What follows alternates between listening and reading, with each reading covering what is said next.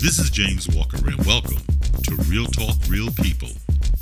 This is the podcast that turns the mic over to everyday people to hear what they have to say about the issues and problems we face as a society. Hello, folks. Thank you very much for joining us again this week. Man, has it been hot. I mean, seriously hot. My air conditioning hasn't been off in about 2 weeks, and, like a lot of people, I am afraid of what that electric bill is going to look like. The conversation this week is about evictions, and I started thinking about this podcast when I received an email from the company that manages the building where I live. The email stated that they would now begin reporting missed rent payments to credit bureaus. And folks, that is a major problem during this pandemic, where more than 30 million people have lost their jobs and more than 28% of Americans face being evicted due to the loss of those jobs.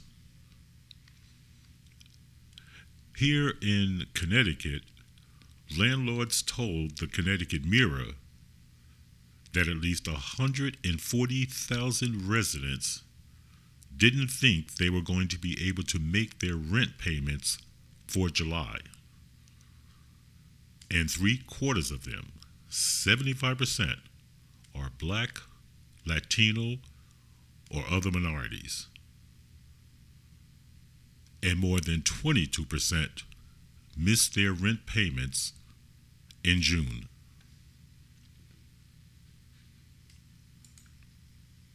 If you live in federally subsidized housing, it's not a worry, because the America Cares Act does protect you. Well, at least until August 24th, when those protections will run out. But I have no doubt that Congress is going to do something.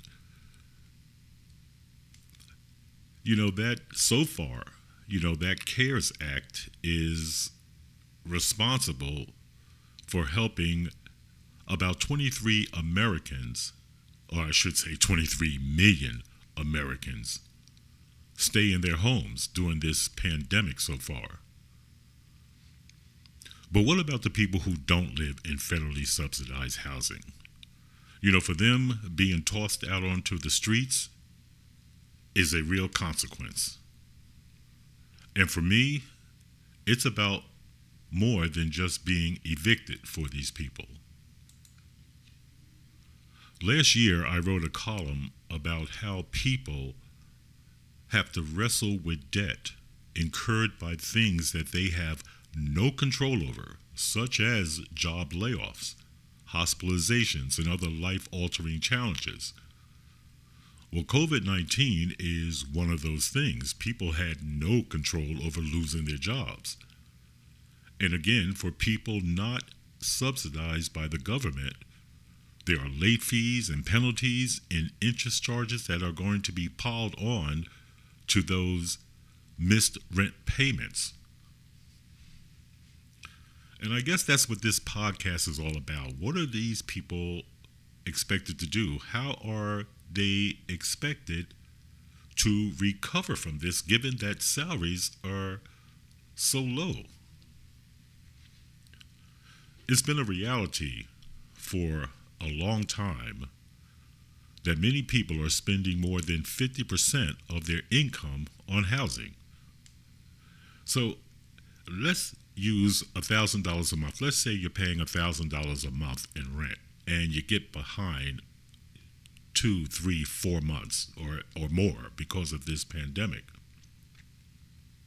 Well, once they tack on all those extras, such as interest, you're looking at some serious debt. And even if you get a job and start to get back on your feet, given the low wages that are being paid, trying to pay that debt back while at the same time remain current with current rent payments and other bills, Well, folks, you get the idea.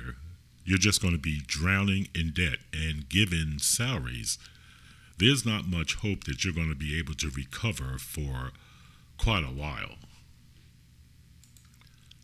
And once you get those credit agencies involved, you can forget it. It's going to affect every aspect of their lives as they try to come back. And this is beyond a doubt something that is just being heaped onto the backs of poor people.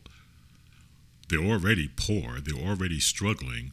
So how are they expected to make up all this back rent? And quite frankly, it's going to get worse, even if Congress extends protections that keep some renters from being evicted. You're listening to Real Talk, Real People, the podcast that turns the mic over to everyday people.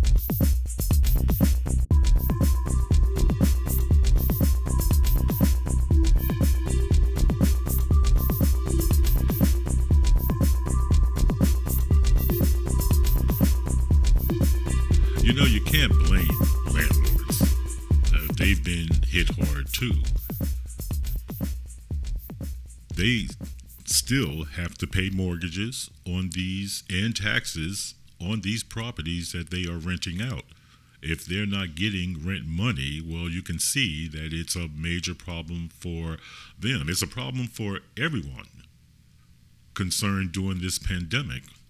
And folks, I think everyone recognizes it's going to stay messy for a while.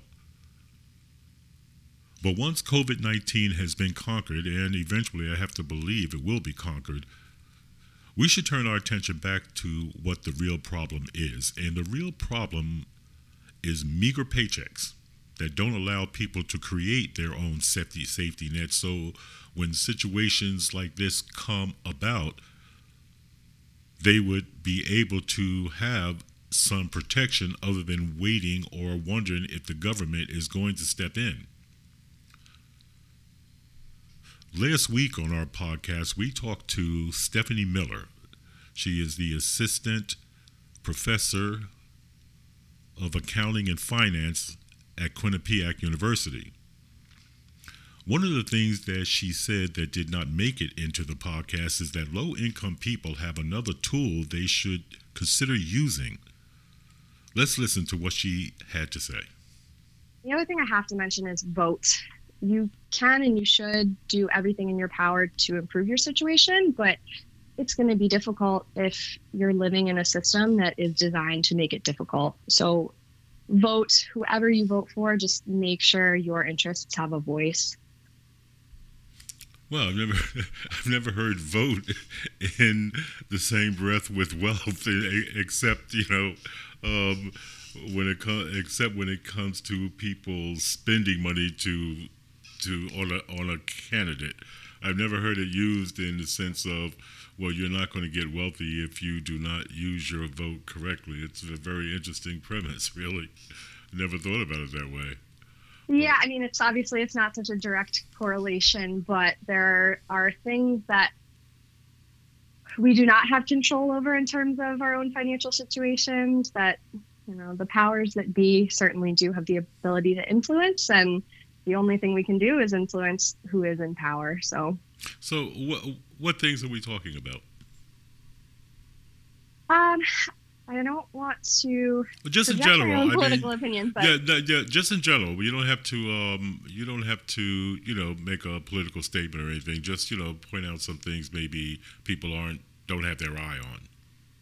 Yeah, I would say if you care about social safety net programs to help the poor or economic policies that support the middle class, just go online and Google various candidates' stances and track record on those issues. And people far more knowledgeable than me have certainly written about the candidates and those issues. Senator Kamala Harris, and I think we can pretty much be assured that she's going to be Joe Biden's vice presidential pick. Anyway, she has released or introduced, I should say, something called the Relief Act. And that would ban evictions and foreclosures for up to a year. And that would also give people 18 months to make up missed payments. And we also have advocacy groups right here in Connecticut, such as #CancelRent, that is circulating an online petition to stop all evictions during the pandemic. I'm not sure that that's ever going to happen. I do know that the president and his Treasury Secretary have said that a short-term extension of the federal eviction ban is in the works. And Congresswoman Rosa DeLauro has reintroduced legislation that would provide legal counsel for low-income people who are facing eviction. But again, for those not in government housing or with a government-backed mortgage, it is a wait-and-see game, folks, as some landlords have already, reportedly, filed for evictions in violation of the law. And that means at least 140,000 renters here in Connecticut are wondering what is going to happen next. You've been listening to Real Talk, Real People. If you would like to be on the show, have a comment about the show, or perhaps you have an idea that the show should explore, give us a call at 203-605-1859 or email us at realtalkrealpeoplect@gmail.com. And remember, start your Sundays with my column in Hearst, Connecticut newspapers statewide, and start your Mondays right here at Real Talk, Real People. Have a good week, folks. We'll talk again next week.